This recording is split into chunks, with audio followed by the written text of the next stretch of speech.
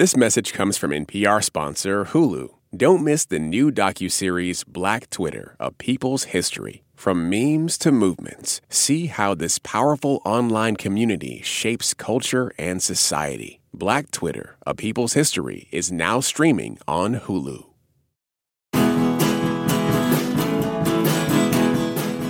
If you've ever played the party games Werewolf or Mafia, you know what the new reality competition series The Traitors is all about. There's a big group of contestants, some of whom are secretly working to murder the other players before those other players find them out. But your home version probably didn't take place in a remote Scottish castle, and half of your fellow players probably weren't reality TV veterans from shows like Survivor, The Bachelor, and The Real Housewives, and it probably wasn't all hosted by a slyly sinister Alan Cumming in a natty succession of bold tweeds and tartans. I'm Linda Holmes. And I'm Glenn Weldon, and today we're talking about The Traitors on Pop Culture Happy Hour from NPR. Joining me today is our fellow pal co-host, Stephen Thompson. Hey, Stephen. Hello, Glenn. Hey, let's slap on some tam o' shanters and get right to it. On The Traitors, 20 contestants are sequestered in a grand Scottish castle.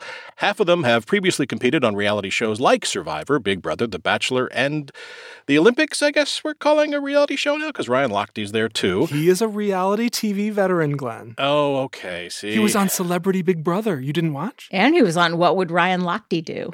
Okay, these are all things I didn't know. The other half are regular Joe and Jane lunch pails from Anytown, USA. 3 contestants are selected to act as traitors over the course of the series. They'll be working together in secret to eliminate, or as host Alan Cumming likes to say, to murder the rest of the contestants, called the Faithfuls. During the day, the contestants work together to do missions around the estate, earning cash for the money pot. At the end of the day, the contestants gather to vote on which person they think is a traitor and banish them from the game. After that happens and everyone has gone to bed, the 3 traitors gather to decide which faithful they will murder in the dark of night. If at the end of the game the remaining faithfuls have found and eliminated all 3 traitors, they'll split the money pot. But if even one traitor is left standing, then the traitors take all the money, up to $250,000 for themselves. All 10 episodes of The Traitors are streaming on Peacock, so we're going to split our conversation into 2 parts. First, our general sentiments, including who the 3 traitors are who were selected in the very first episode. And then after a break, we'll dive into spoiler territory, including the finale, in more detail. Come back to us later if you want to watch the series first, but let me start with you, Stephen. What'd you think? I loved this show. Okay. I mainlined all 10 episodes of this show in a span of less than 24 hours. I really could not mash that next episode button enough.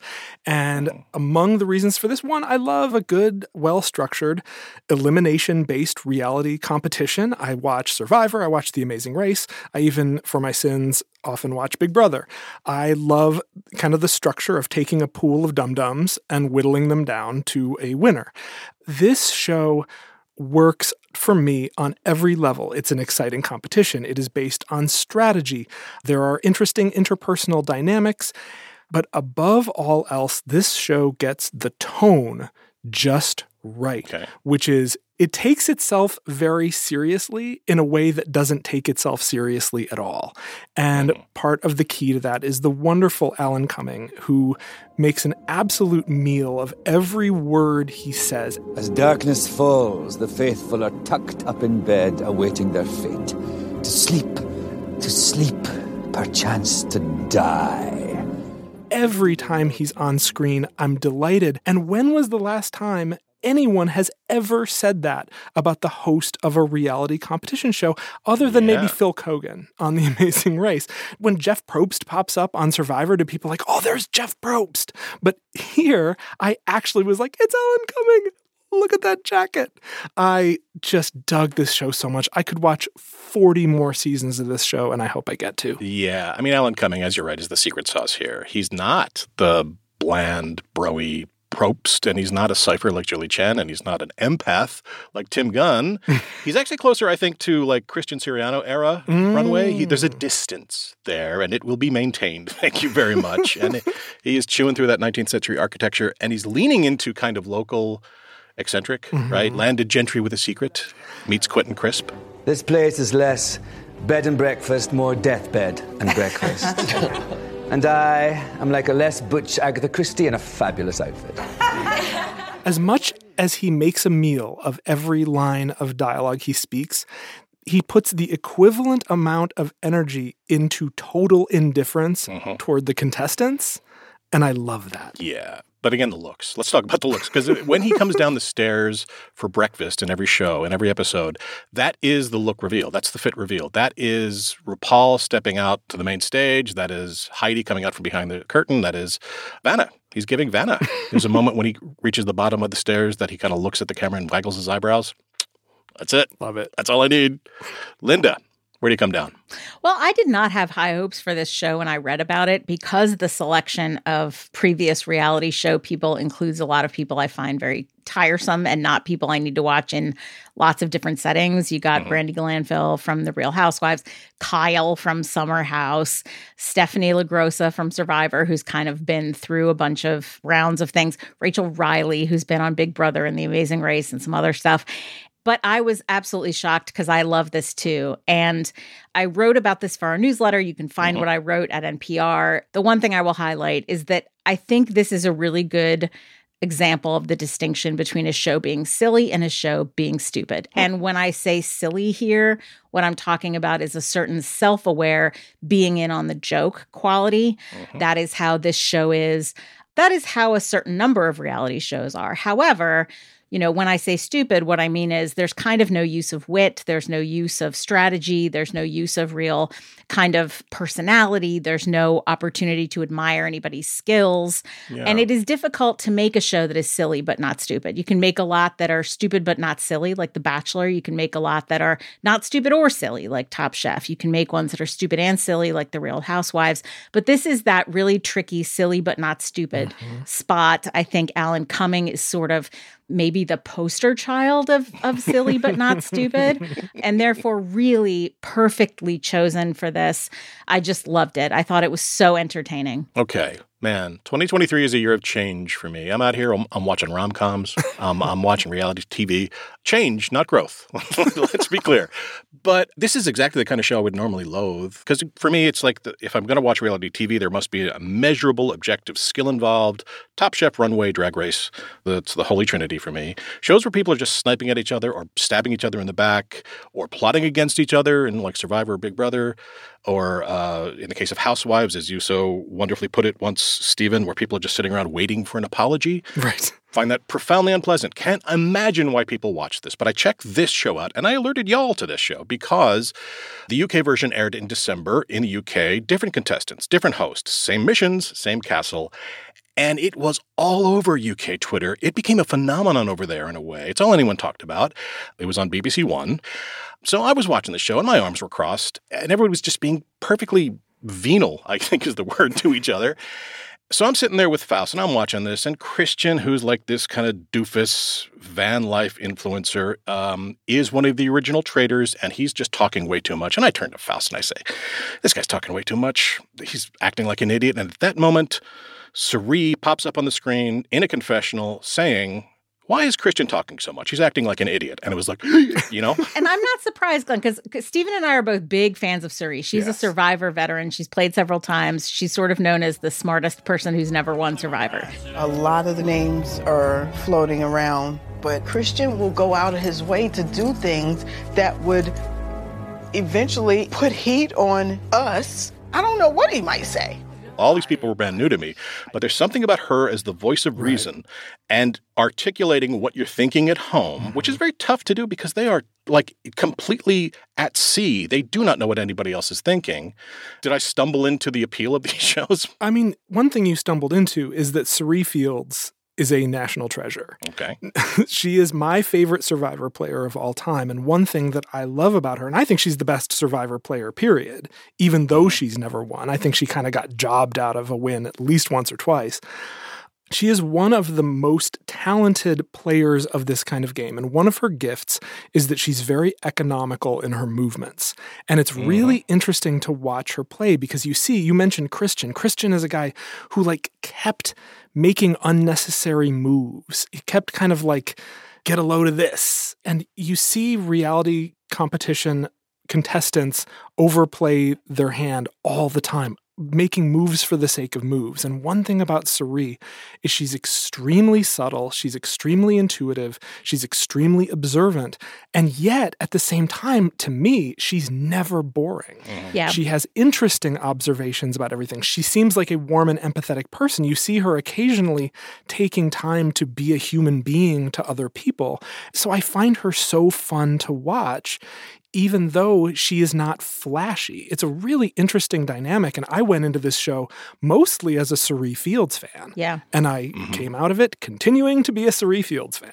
Yeah, one of the things that's tricky about Survivor is that because of the way they do the voting at the end, it is a real disadvantage to be too likable because people will vote off somebody close to the end who they're afraid is going to beat them in votes. So in this show, you don't really have a reason to go after people based on whether they're likable or not. In fact, because the producers are the ones who originally set up who the traitors are, right? It's Cirie, it's Christian, and it's Cody, who's a former winner of Big Brother. You really don't have any motive to decide, I'm going to vote for or against this person based on the fact that I like them or I don't like them or I think they're trustworthy or they're not trustworthy. People talk like that. But what makes you a traitor in this game is at the beginning, Alan Cumming tapped you on the shoulder and said, you're a traitor. So there's not really anything to hold against people, and it doesn't have that buried Survivor problem of voting off people who are nice. That also is one of my complaints about this show. As soon as you hear there are traitors involved, you think, okay, this is like The Mole. But you shouldn't think that because, A, it's a UK setting, and so it's more The Hedgehog. But the show is to The Mole as Columbo is to Murder, She Wrote. Like Columbo, like Poker Face, which we'll be talking about soon. It is a process show. It's a how catch 'em. We know who the traitors are from the jump, and we see them playing out. We see them making decisions and making all kinds of decisions. So what's missing here is strategy. On The Mole, if you're not the mole, it pays to act shady, to throw suspicion your way so that people think you're the mole and proceed from that assumption and get the questions wrong in the exam and knock themselves out of the game. So during the challenges on The Mole, it's fun to try to figure out if somebody beefs it because they're sabotaging the mission or they're just hopelessly inept. And because both Faithful and Traitors here are trying to build the money pot, dividing the competitors into teams to complete a challenge has no real point. I mean, the shield, I guess. They get a shield, which they could possibly save themselves from a murder. But how do you play this game? You can be observant all day and have no idea who the traitor is, and shady behavior, like Kate in this case, is one of the contestants, and she is a Faithful, but she's being petty and spiteful in so many different ways, but there's no real repercussions there. So how do you play this game? Okay, so you hit on my two kind of minor complaints about this game. One is a short-term issue, one is a long-term issue. The short-term complaint for me is I didn't necessarily find the challenges terribly interesting. Sometimes they were kind of inventive and engrossing enough not to want to fast forward through them, but they didn't, for me, hold the power of the other scenes in the show, in part because of the stakes that you mentioned, Glenn. They're building up a money pot. They can win up to $250,000 based on how much money they win in these challenges. For me, the biggest issue of this show is a structural one, where as they repeat this formula over and over again, I think you're going to see an issue where if a traitor or traitors win at the end, they have won because of superior strategy. And you will have a satisfying outcome because they have successfully tricked everyone. If Faithfuls win, they win because they were non-threatening, because they were naive, because they stuck around, they weren't eliminated because they weren't a threat. And so if Faithfuls win, they didn't win because of some kind of superior strategy. And so my fear is that you're going to get some very watery outcomes as all the masterminds knock each other out of the game, leaving the final to be a battle of the mids. I am excited to talk about strategy. I want to do it when we get to the spoiler section, so I'm going to hold my strategy thoughts. Okay, let's take a quick break, and when we come back, we'll get into our spoiler discussion. This message comes from Capital One, offering commercial solutions you can bank on. Now more than ever, your business faces unique challenges and opportunities. That's why Capital One offers a comprehensive suite of financial services, all tailored to your short and long-term goals. Backed by the strength and stability of a top 10 commercial bank, their dedicated experts work with you to build lasting success. Explore the possibilities at CapitalOne.com/commercial, a member FDIC. Welcome back. Let's get into it. Here's what's happened. Okay, so originally the traitors were Christian, Suri, and Cody. Cody gets booted. They replace Cody with Ari, who agrees to be a traitor. Ari from The Bachelor. Ari from The Bachelor, apparently. Christian gets booted. So this finale, at the fire of truth, standing around the fire of truth, are Ari, a traitor, Andy, a faithful, Quentin, a faithful, and Suri, a traitor.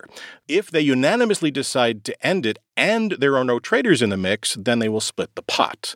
But we know that there are 2 traitors in the mix, so what they can also do is vote to keep going and eliminate one more person, or one by one.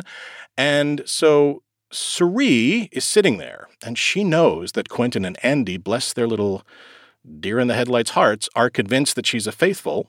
So Ari, Andy, and Quentin vote to end the game, but Suri votes to keep going and eliminate one more person. And then explain this to me, guys. Then Ari decides to bend de la creme himself and quit the game. Why?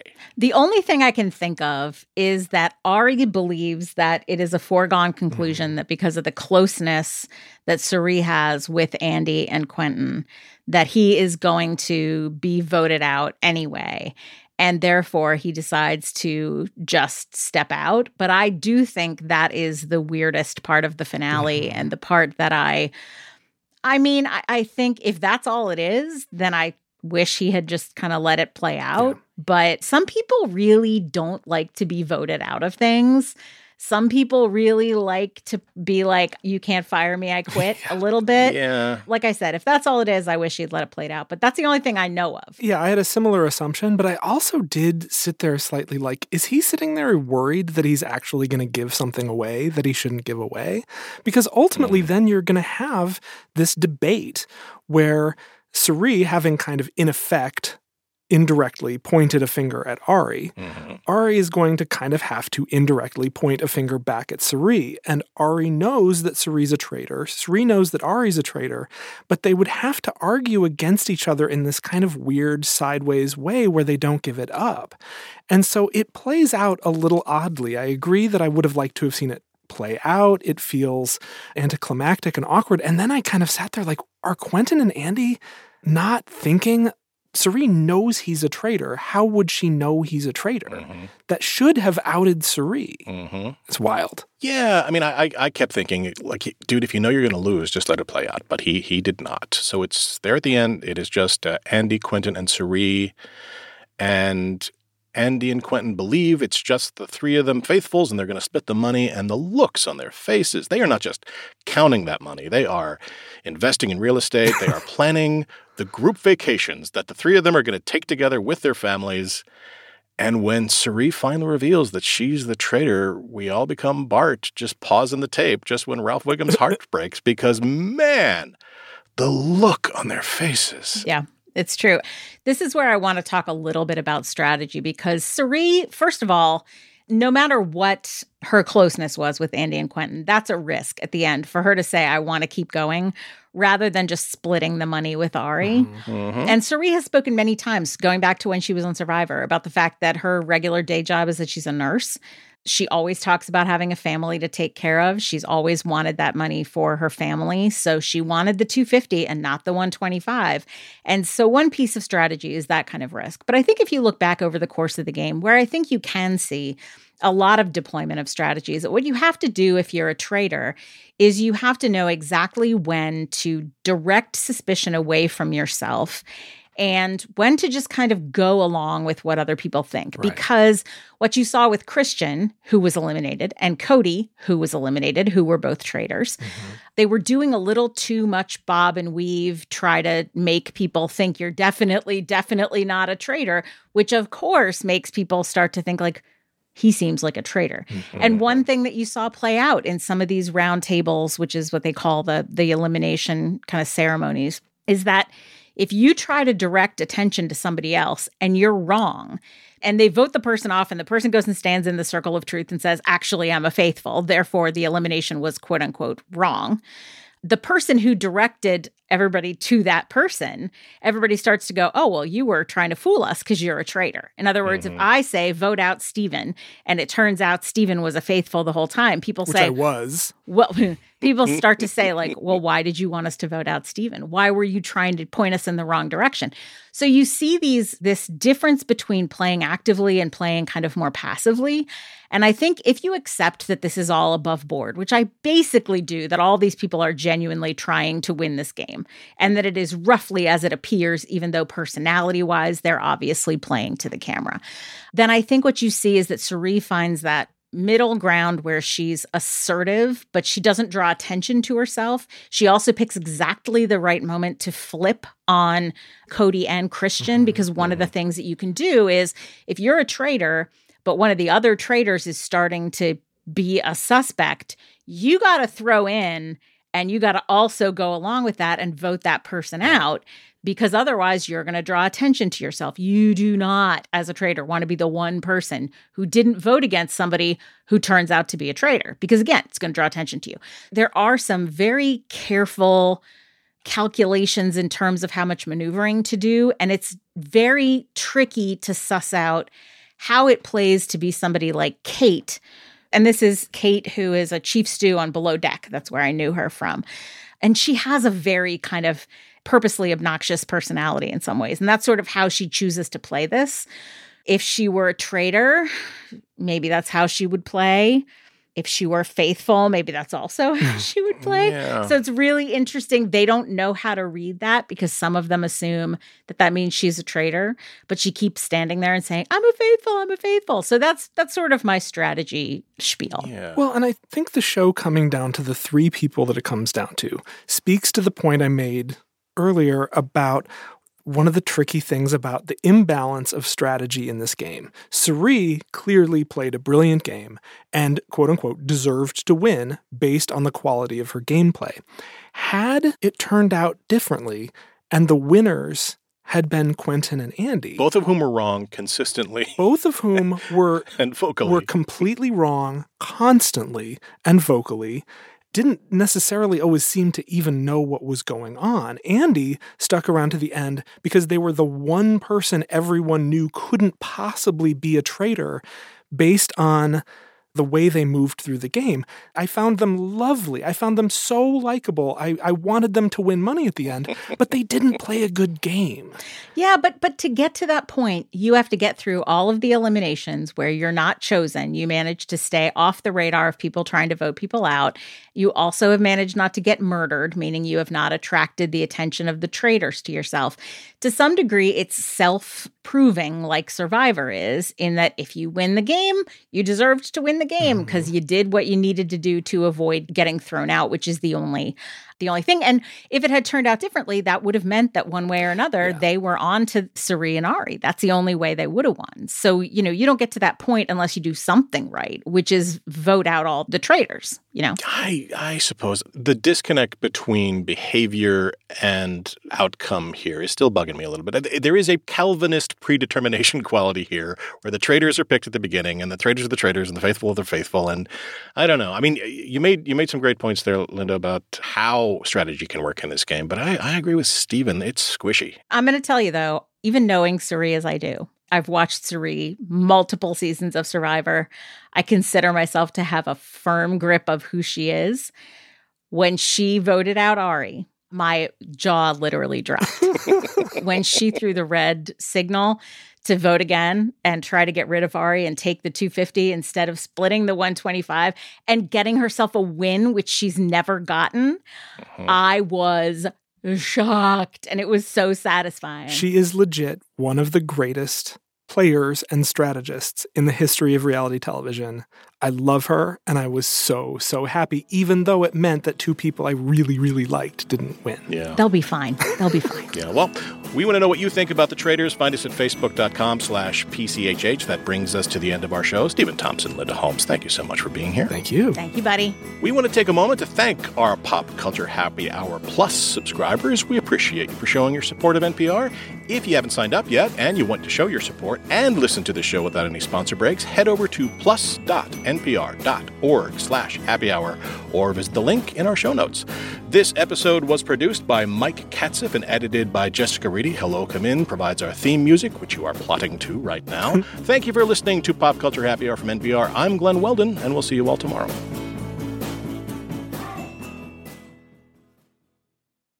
This message comes from NPR sponsor Mint Mobile. From the gas pump to the grocery store, inflation is everywhere. So Mint Mobile is offering premium wireless starting at just $15 a month. To get your new phone plan for just $15, go to mintmobile.com/switch. This message comes from NPR sponsor Rosetta Stone, an expert in language learning for 30 years. Right now, NPR listeners can get Rosetta Stone's lifetime membership to 25 different languages for 50% off. Learn more at rosettastone.com/NPR. All that sitting and swiping, your body is adapting to your technology. Learn how and what you can do about it. I really felt like the cloud in my brain kind of dissipated. Once I started realizing what a difference these little breaks were making, there's no turning back for me. Take NPR's Body Electric Challenge. Listen to the series wherever you get your podcasts.